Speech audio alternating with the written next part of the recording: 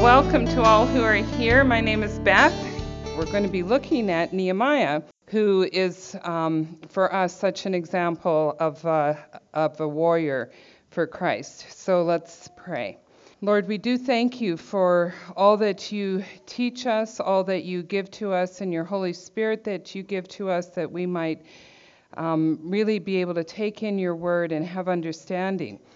And we pray that your Holy Spirit would now be present with us, that you would not only help us to hear, but to take in, to eat your words, and to make them food for our lives.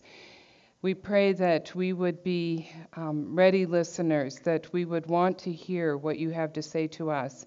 And we would pray, Lord, that you would speak to us as we listen to your word.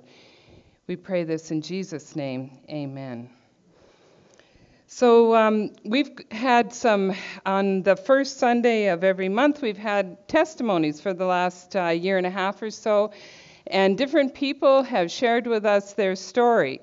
And in hearing their testimony, we're hearing two things. One is we hear their context, and it helps us when we hear their context to understand them a little bit better and to know them a little bit better. And the other thing is that it gives testimony to what God is doing in their lives. And we've heard that at the baptisms a couple of weeks ago, as well as up here. Next week, Janice is going to be sharing her testimony with us, and we're looking forward to hearing that. And it really gives us a bigger picture of who they are, but even more so of who God is and how God interacts with us and how he moves in our lives. And we're all different. We all have a different story. And so that context gives us really a bigger picture. And that's what we're doing when we're looking at what it is to be a warrior for Christ. Not only how do I do it, but what is the bigger picture that I need to see in order to be able to do it effectively. And so that's what we're looking at. And in order to do that, I have to give you some background, which I love doing, because this is one of my favorite parts, is understanding the history and understanding the bigger picture so that we understand this more detailed picture of Nehemiah. So I won't go back to Genesis this time. I know that you all were hoping I would, but I won't. We'll just go back to 536 BC. And 536 BC was when King Cyrus made his decree.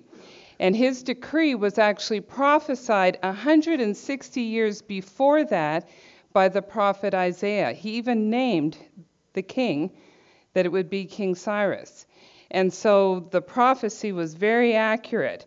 And so even 160 years before the event, the scriptures told us what was going to happen. And at that time, the problem wasn't even there, let alone the solution. And so what had happened was the people of Israel, the Assyrians came in and they wiped out a whole chunk of the tribes of Israel that were now shifted around and gone. They left the two major tribes, Benjamin and more specifically Judah, which was the large tribe. And that became known as Judah overall because of the large tribe of Judah. And that's the part of Israel that we're most concerned with in our story. So Judah was left, and instead of learning their lesson from what happened to the northern tribes, they too fell into great idolatry, and they had idols all over the place. Every tree, it said, was a place of idolatry where they would worship these idols under every single green tree, is how the scriptures put it. So they really turned away from the Lord, and they followed after these idols. They brought the idols into the temple, even into the main worship areas of the temple, and they worshiped these idols. And God said, I'm warning you. And repeatedly he sent his prophets to warn them. They would not listen. In fact, they killed a lot of the prophets, or they put them in prison, or they beat them up, and they wouldn't listen. And so finally God did what he said he was going to do, which was put them into captivity. And he put them into captivity by raising up this godless nation, Babylon, to come and defeat them. So Nebuchadnezzar defeated them, he took them into captivity, and there they were. And when they were in captivity, we have some important prophets there. We have Daniel, he's gone into captivity. In the second siege, Ezekiel went with 10,000 into captivity. And then we had the third siege that came as a result of something in particular that happened. When Nebuchadnezzar, now he's defeated Israel, they don't have any real ability to fight anymore, and so they're paying homage to Babylon, which means they pay the money. And they say, we'll be quiet and subdued and we'll pay you money. So that went on for a little while, but King Zedekiah rebelled. And he stopped paying tribute. He says, forget it. I'm not paying any more tribute. We're going to make friends with Egypt, and we don't need Babylon. They didn't turn back to the Lord. They just stopped paying tribute. And Nebuchadnezzar, that was it. And so he marched in, and he completely decimated it. Everything in Jerusalem was torn down. The walls were reduced to rubble. The temple's gone. Everything in the temple of value has been carted back to Babylon. And it's over for Israel as a nation, so the world thought. Because how can they rise out of the dust? And so there is Israel in a complete shambles. And in the middle of this destruction, God gives hope. He always gives his people hope, even in the midst of catastrophe. And so in the middle of this catastrophe, he gives to the prophet Jeremiah, who was left in Jerusalem in the middle of all this rubble heap, he gives him a prophecy, and he says it's going to be 70 years. That's how long this captivity is going to last. In other words, they're going to come back. God is going to bring back this remnant back to Israel. It's not over for Israel. And so God gave them hope. And Daniel read that prophecy of Jeremiah's. It got to Daniel somehow, and he read it. And he had hope, and Ezekiel had hope, and others had hope. And so that's how it went. And so the 70 years passed, and Babylon was defeated by the Persian Empire, the Medo-Persian Empire. King Cyrus was the main king, and he made a decree. And he said, because of God's good favor, he said, you guys are going back and to rebuild. And so that's what happened in the days of Zerubbabel, who went back. And the first thing he did when he got back there was to rebuild the temple. And so anytime God's people are being rebuilt and refurbished and getting up again off their feet after a time of decimation, after a time of apostasy, it's going to start with worship. And so these people started with worship. And the temple got built, but they didn't do the worship as it was prescribed in the law in Leviticus. And they didn't really turn to the Lord in a big way. And the godly people were very distressed by this. And so Zerubbabel rebuilt the temple, but the walls of Jerusalem and Jerusalem itself is still a mess. It's still a rubble heap.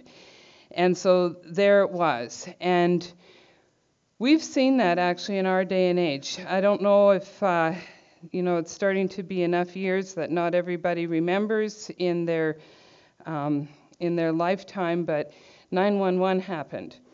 And I remember being on the road and coming back and seeing on TV in the morning what had already happened was the first plane had hit the first building, and the second one hadn't happened yet. And we're watching it on TV, and all of a sudden, there's footage at that moment of the second building being decimated by the second plane. And everybody is in shock because it was bad enough the first building to see it happen again without it being stopped was so shocking. And it was not just wrecking the top, like as we watched, it took a while for the whole thing to collapse, which again was shocking to watch on TV. And so this is unfolding in front of the world's eyes, what's happening in New York. And all of us are falling on our knees and asking God to help us. And the whole nation turned to God in the U.S. as well as in Canada because of the close proximity and the relationship, turned to God. The churches were filled with people who were turning to God and asking Him to help. Was all of the U.S. decimated? No. Was all of Canada even touched? No, not really. There were other things that happened. But what happened was two things that are huge for any nation. One is fear. Fear came in. It changed so many of our policies and procedures. It changed an attitude of a nation, and fear became something that we lived with, that we never had before. We often talk about how we used to let the kids go out and roam around on their own, how we used to do this, how we used to just get on a plane with whatever was in our pockets. We didn't care. Nobody else cared either. How we used to do things, and it no longer is like that. The world changed with 9/11. And the two things that happened were fear, and the second thing is shame. Shame for a nation is a terrible thing. Shame for a person is a terrible thing, and it does awful stuff inside. And this, if we can just get a picture of how it felt for the U.S., what did these ones who had attacked the U.S., what did they say?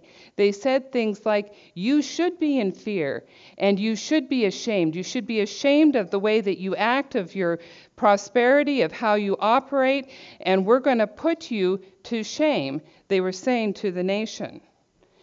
And that shame, in a sense, is taken on when we leave the rubble heap, and we don't deal with the fear and the shame. And the question for us is there fear in your life? And the second question is there shame?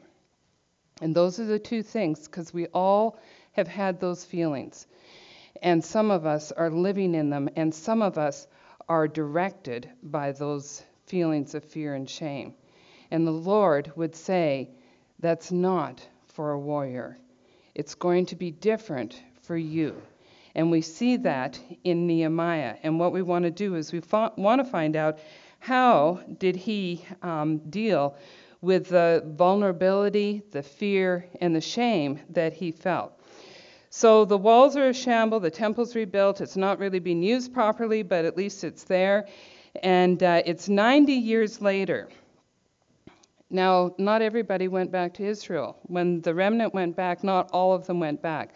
A lot remained in Persia and in Susa, the capital of Persia, which is further east from Babylon. And so a lot of them settled in Persia, and they became wealthy in Persia. Part of that was because of what happened under Queen Esther. That happened in that period of time.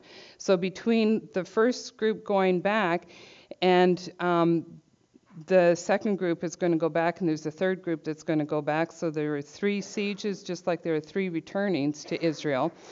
So in that time frame was King Ahasuerus, or we also call him Xerxes, but I won't call him that because it will confuse us when we talk about Artaxerxes. So King Ahasuerus, who married Queen Esther.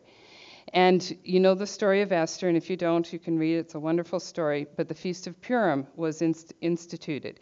And the Feast of Purim was really a celebration of God's redemption, even in the land of Persia, and of the protection that God gave them in that land, because they were threatened to be wiped out. And so instead of them being wiped out, they became very prosperous. The Jews in Persia became very prosperous. And they settled in Persia. They stayed there. And then you have this group that did go back to Jerusalem, but they settled in the rubble heap. So you've got the ones who settled in their wealth in Persia and the ones who settled in their rubble heap in Jerusalem. Isn't that a picture of the church? That happens all the time. We settle for our circumstances. Sometimes we're in prosperity, things are good, and we're settled, we're happy. We don't need to know what's going on with everyone else, or if we do, it's just kind of out of interest. Or we settle in our rubble heap with things a mess around us, but that becomes our new normal, and we just live with it. and we don't take action on how to change that. So they were settled. And the question is, do I settle? Do you settle? What is your situation? Are you feeling settled? And you don't really care what's happening around you. And that's one of the things that the Lord is going to be pushing us to be getting out of that mindset and into the mindset that we are sojourners here. This isn't our home. This isn't permanent. We are sojourners on earth. And he is going to be bringing in his kingdom. And that's where our real citizenship is in his kingdom. So 478 BC, that was the Queen Esther story. 464 BC, which is now into his son's reign, King Artaxerxes. And King Artaxerxes he was actually called Longimanus, which is Latin for long-handed. And that was a nickname that was given to him. And what it meant was that he was long-handed in his right arm and short-handed in his left arm. So in other words, he was a good king. He was considerate. He was fair. He was just with his strong right arm of justice. And he was short in terms of he wasn't a harsh king. So that part of him didn't deliver as much. And so he was called Longimanus as a nickname by the historians that wrote in the days of the Romans. So King Artaxerxes, he was the one who made the decree that they were to go back and rebuild under in Ezra's time. So Ezra led back that whole group, and they started to rebuild Jerusalem, which was great. So they're building all this rubble that's there. They're starting to get a grip on it. So they start cleaning out the rubble. They're building their houses. And then the work stops. And the work stopped because they met with contentious individuals that were political officials that were in the Jerusalem area. Now, they weren't Jews. They were Samaritans and others that were in that area around who had kind of moved in to the area of Israel and taken over. And they didn't like the fact that these Jews were coming back.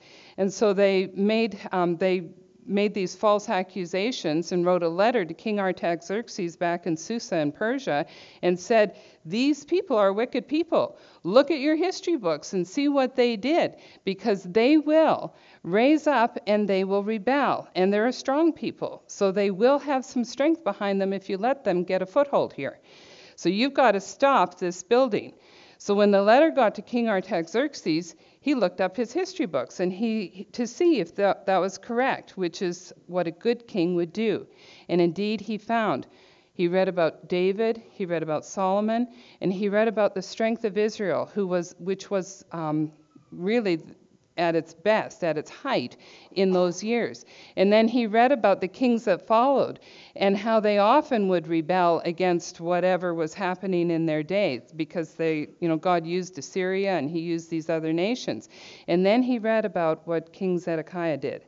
And King Zedekiah had rebelled against Nebuchadnezzar only, so many years before and had not paid tribute. And when Nebuchadnezzar sent Gedaliah to be in charge, like the governor there, they actually assassinated him. So they did have a pretty bleak history. And so King Artaxerxes reads this and he says, wow, that's right. They are rebellious people. Stop construction. And so in Ezra's day, or in that time, the construction got stopped. So that was 6 years of Artaxerxes' reign. And for 13 years, it stops. And the rubble is there. So Ezra's gone back, and it's not sort of like you can't just get back and forth that easily to Israel. I mean, it looks on our maps like it's close. but they would have to go all the way up. They can't go through the desert. So they would go all the way up the Euphrates and around and then down along the Mediterranean coast there to get to Israel. That's how they did it. And so that would take them a couple of months. And it was a long journey, and it was a dangerous journey. And so they would wait for a caravan, and the caravan moves slowly. So it takes several months to do this trip. And so you don't just sort of decide you've got a week's vacation, you're going to go to Israel. It's like we do here. So there's not much news that comes back. And our story opens with Hanani, who is the brother of Nehemiah. He's been to Israel, and he comes back. And Nehemiah is very keen to hear, how goes it in Jerusalem? Like, what's happening? There's no news. CNN's been on the blink for 13 years. I know nothing. And so Hanani comes back and tells him. And I'm going to read out of Nehemiah. We're going to do the whole chapter. I'll just go up to verse 4. Now the words of Nehemiah, the son of Hakaliah. Now it happened in the month Chislev in the 20th year, while I was in Susa, the capital. So the capital of what country again? Persia, right. That Hanani, one of my brothers, and some men from Judah came. And I asked them concerning the Jews who had escaped and had survived the captivity, and about Jerusalem. And they said to me, the remnant there in the province who survived the captivity are in great distress and reproach, so fear and shame. They are in fear and they are in shame. And the wall of Jerusalem is broken down, and its gates are burned with fire. Now, these are not like our little tiny wooden gates. These would be massive city wall gates that are burned, and that's the way to keep the enemy out. These are the massive walls of stone. Like, these are not just sort of little walls that you can, with a hammer, eventually be able to break it down. These are massive, massive stones that you could not even have, several men putting their arms around it. They're so huge and so heavy, and they're all in a rubble heap. And there they are in a rubble heap, and it's a mess. And the walls, there's no defense, in other words, for Jerusalem. And because there's no defense, people walk by and go, Jerusalem, that's a wasted city. It's useless. It's no good. It's a rubble heap. They can't defend anything. They're at everybody's mercy. And so people would ridicule the city. Travelers would ridicule this mess of a city. It's not a beautiful city. It's an ugly city. It's a mess. And their shame is written all over the streets because of the rubble. And when I heard these words, says Nehemiah, I sat down and wept and mourned for days, and I was fasting and praying before the God of heaven. This is probably the kind of prayer that Nehemiah was praying, because this was written in the captivity in Babylon. And I'm reading out of Psalm 137. By the rivers of Babylon, there we sat down and wept, when we remembered Zion. Upon the willows in the midst of it, we hung our harps. In other words, they couldn't play their musical instruments. They were so downcast, there was no music in them to be able to play. For there our captors demanded of us songs, like in derision. Come on, sing, sing. And our tormentors, mirth, saying, sing us one of the songs of Zion. How can we sing the Lord's song in a foreign land? Like, this isn't the promised land. How can we sing the Lord's song, they say. And here's what they lament. If I forget you, O Jerusalem, may my right hand forget her skill. May my tongue cling to the roof of my mouth. If I do not remember you, if I do not exalt Jerusalem above my chief joy. That would have been Nehemiah's prayer. Now think about this. Nehemiah would have been born in Persia, not in Israel. And yet his heart is so for Jerusalem. And it's not just about the place. It's because Jerusalem is the only city in the entire world, in the entire history of the world, that has ever had God's name on it. God said, this is my city. God said, I will put my name in Jerusalem. He has never said that about another city. And so as Jerusalem goes, is a reflection of God's glory on earth. Think about that. As Jerusalem goes, that's why Jerusalem is still such an issue this many thousands of years later. It's because God has put his name on that city. And when that city is not following after God, either because of their own faithlessness or because they've been invaded, it's because it's a reflection on the glory of God. And so Nehemiah understands this, and he says, "O Jerusalem, if I forget you, may my right hand be cut off. May I not even be able to speak because of the sorrow within my soul." It's not Jerusalem. It never is Jerusalem. It's God's glory. That's what counts. And Nehemiah clearly understands that it's God's glory that makes the difference.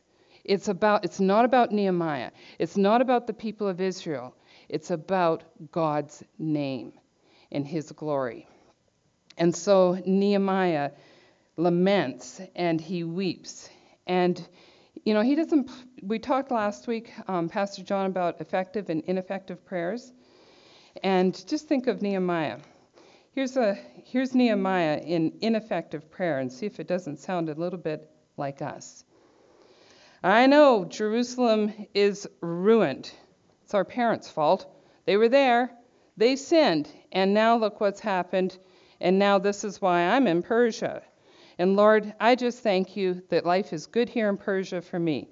I've got a pretty important position as the cupbearer to the king. So my prayer is that the king isn't poisoned. Because if he's poisoned, I'll be poisoned. And so I hope that there won't be any poison coming our way. And I also, I'm with the king and the queen all the time, so help me not put my foot in my mouth. And thanks for everything. It's good. It's good. I'm happy. Jerusalem, I know it's decimated. It's too bad. They should have paid attention. It's their own fault. But me, I'm worried about now, who am I going to marry? And bless me, God. And what's for supper? Oh, yeah, no, wait, I'm praying right now. That's an ineffective prayer. But Nehemiah is not an ineffective prayer. He is not an ineffective warrior, because our war is in the prayer room. And so we're going to look at how he prays and see how he deals with these tools of the enemy, fear and shame. They are tools of the enemy. And I like that song that April and Becky sing, "Fear, you are a liar." And the lyrics of that are wonderful lyrics. They're so good. And I recommend that you look them up. But are these threats for you? Is fear and shame part of your makeup? Or maybe you haven't even really thought about it. Reflect on that. Think about why you do what you do. What causes you to act the way that you act or react the way that you react?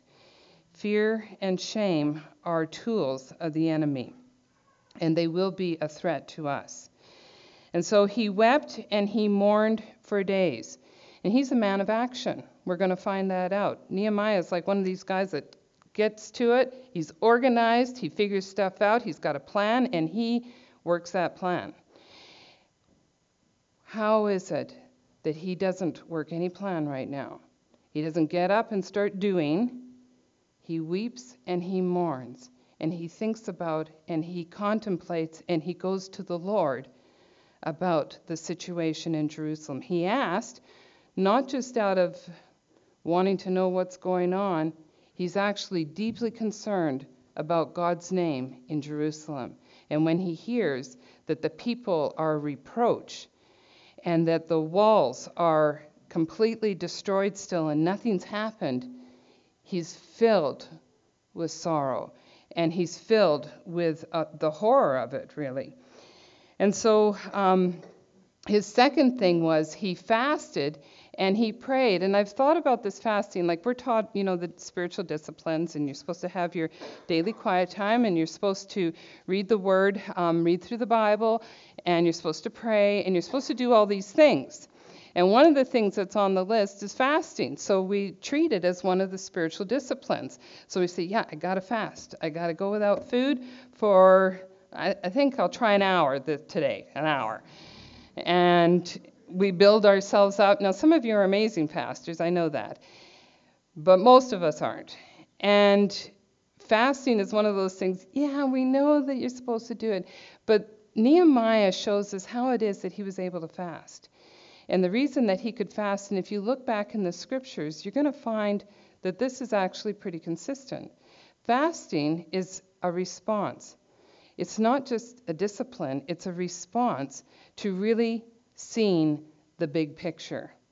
It's a response to what's happening in the world or what's happening in our private lives. When we actually see the threat and the trials in a big way, that's when we learn how to fast. Have you ever been through grief? I'm sure most of us have. If you haven't, you will. But one of the things with real grief is you can't eat. You can't. It's just not there. And that's really where Nehemiah is. In the grief that he's experiencing about Jerusalem, about the glory of God's name, he can't even eat. And so he fasts, and he prays, and he comes to God. And we want to see what that response is, how he prays, because that's our window into how to pray. And I put the one verse up there, which is really the key verse of this whole scripture, is this verse 5. So he says in verse 5, I said in his prayer, I beseech you, O Lord God of heaven, the great and awesome God, who preserves the covenant and loving kindness for those who love him and keep his commandments. So, in other words, he knows God. That is the first number one thing of prayer, is to know who it is that you are praying to. Not just a name, not just God or Father or Lord God or however you address him. It's not just saying his name, but it's actually consciously thinking about who he is. And in that who, this is what he says. Now, in our English, I just think Hebrew is something we should all learn.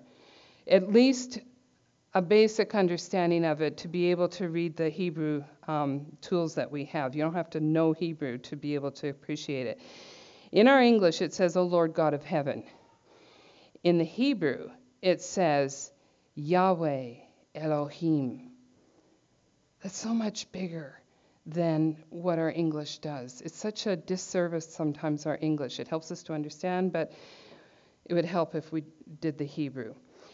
Elohim, the great and awesome God. Elohim is the name of God that's used in creation back in Genesis 1:1.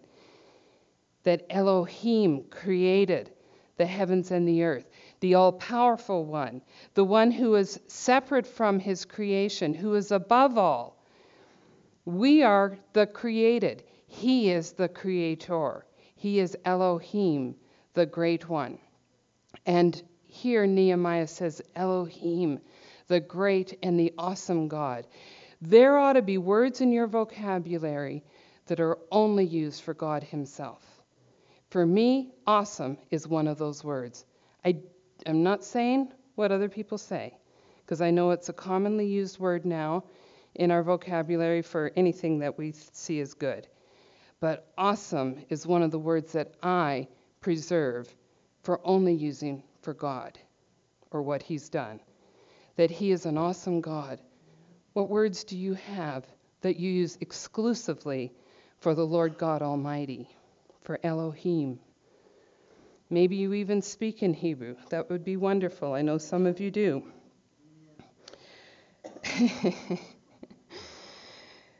So Elohim. And the second name that he uses together here is Yahweh.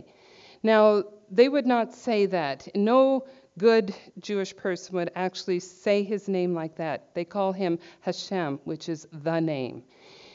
Or they might say Adonai, which is the name for Lord. So they wouldn't even say his name. And it's, it's really just those 4 letters, YHWH, and what we call the Tetragrammaton. And that name for God was given to Moses in Exodus 3, when Moses said, "What is your name?" And God, in his beautiful grace, gave to Moses his personal name. It's God's personal name.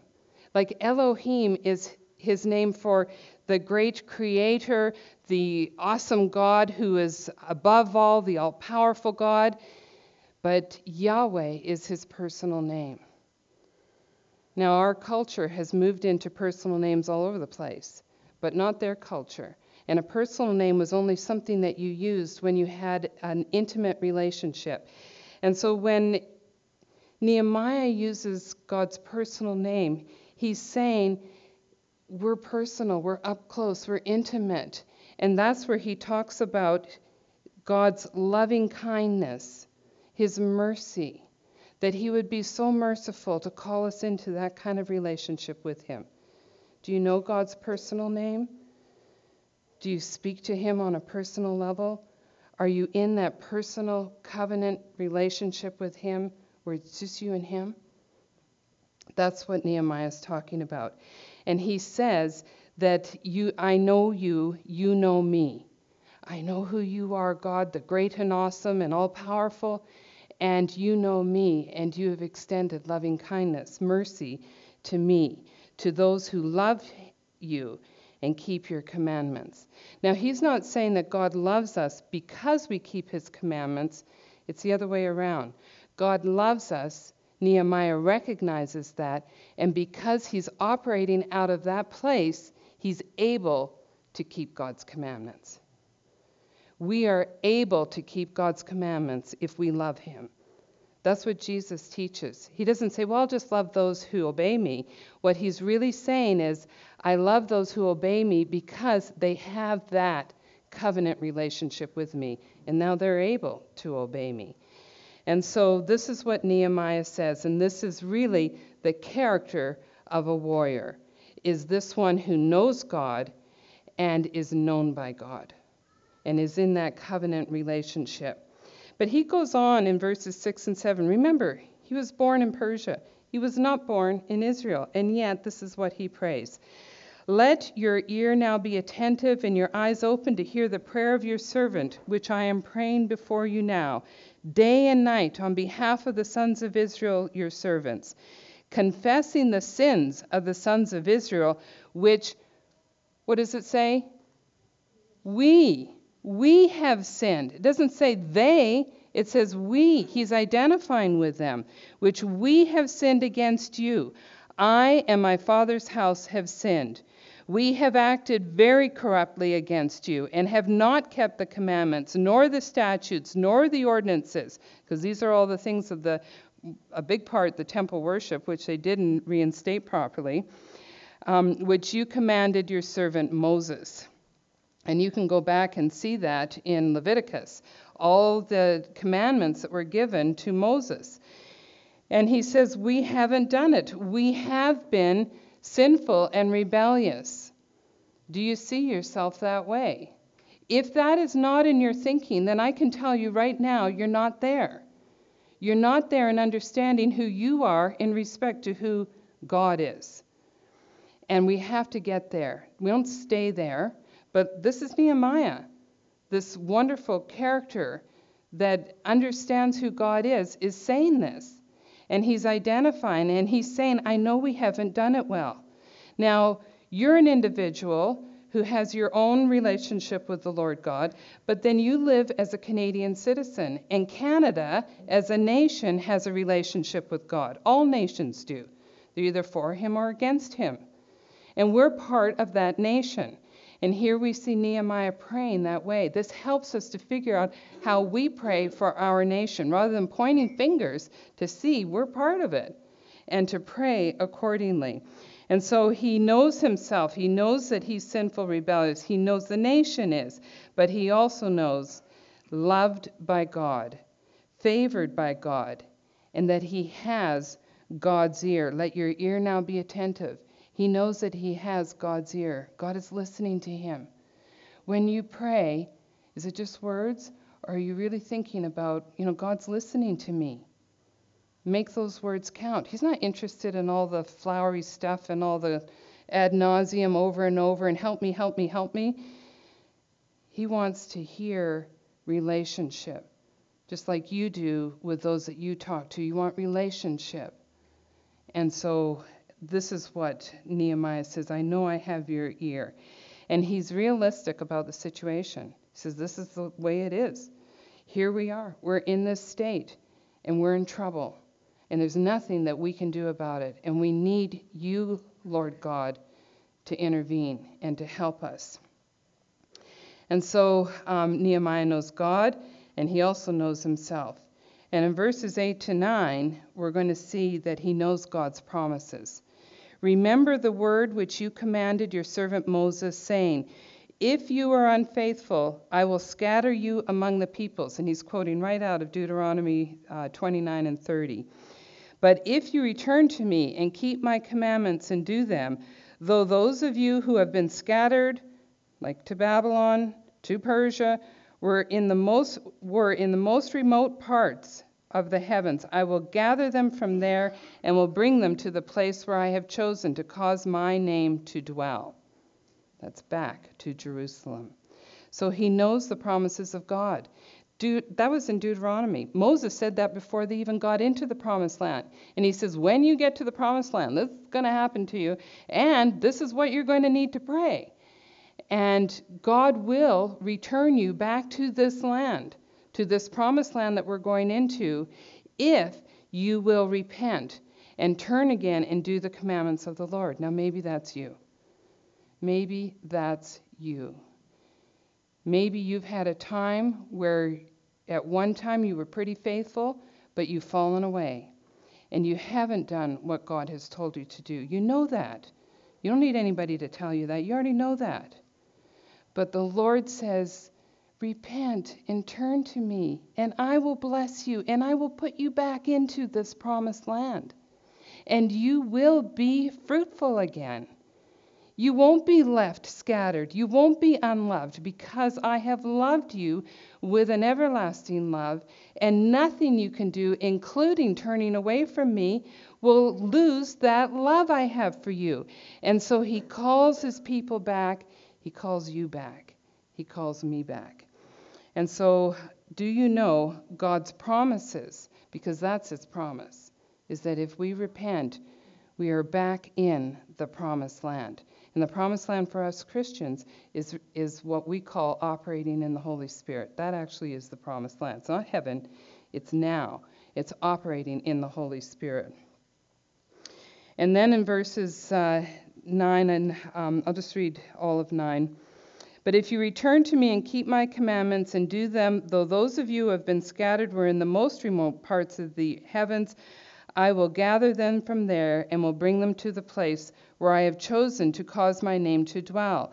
They are your servants and your people, whom you redeemed by your great power and by your strong hand. So he's praying with right motives. He's saying because it's God's glory. It's what God did. It's not about their military strength or their lack thereof. It's not about any of these things. It's about the relationship with God. That's what's caused the problem, and that's what's going to solve the problem, is their relationship with God. And so Nehemiah calls on God, and he says, you redeemed them by your great power and by your strong hand. And the last thing is, he's very specific of what it is that he's asking of the Lord. In verse 11, O Lord, I beseech you, may your ear be attentive to the prayer of your servant and the prayer of your servants who delight to revere your name. And make your servant successful today, and grant him, talking about himself, compassion before this man, talking about King Artaxerxes. Because it says, now we find out, I was the cupbearer to the king. So he's got this key position. He's at every meal that the king and queen are at, both the public ones and the private ones that just the two of them are eating. There is Nehemiah. He's got the ear of the king. But that king is a very powerful king, and he's been burned by the people of Israel already. And he says, it's no shoo-in that he's going to listen to me. Even though he looks to me and I seem to have a good relationship with the king and the queen, it's not a given that I will find favor when I start talking about Israel, because Israel is in his bad books. And so I ask you, O Lord, I beseech you. I remember the first time Janice used that word when we were praying, and I just loved it. It's like this earnestness. I beseech you. And he beseeches him. He beseeches the Lord to have compassion, to give him favor in the eyes of Artaxerxes, and to have compassion, that the king would have compassion on him. So the character of a warrior, know God. Know yourself. To know God's promises, to have the right motives in your prayer. You notice that it's not about Nehemiah. It's not a selfish prayer. It's okay to pray for things for ourselves, but what's your motivation? So you're comfortable? So life is good for you? Or for God's name to be glorified? That was totally what preoccupied Nehemiah, was God's glory. Even serving this foreign king. Even living in the palace and living pretty good. His focus was on the glory of God. Where's your focus? Do you pray with the right motives? And are you specific with what it is that you're asking of God? So hopefully as we look through the book of Nehemiah, we'll be learning not just about the character of a warrior, which was today, but how we go into the war. And I mean, we're already in the war. The war is raging around us. We're in it. But how do we be effective warriors for God? Let's pray. Father God in heaven, you are the great and awesome and powerful God who has given to us a way of knowing you through Jesus Christ. And we thank you so much that you have brought us into relationship with you, into this community of believers, that you have, with your loving kindness, had so much compassion on us. I pray that we would learn how to look at the world through your eyes, through a biblical worldview, to see what is happening in the world, not according to what the televisions tell us or the podcasts, but according to your point of view, to see your name glorified. May that be what preoccupies us. And I pray that you would teach us how to be those strong and courageous warriors that live our lives for the kingdom, for your kingdom. We pray this in Jesus' name. Amen. So I'm just going to ask you to stand, and I'm going to read to you from Romans.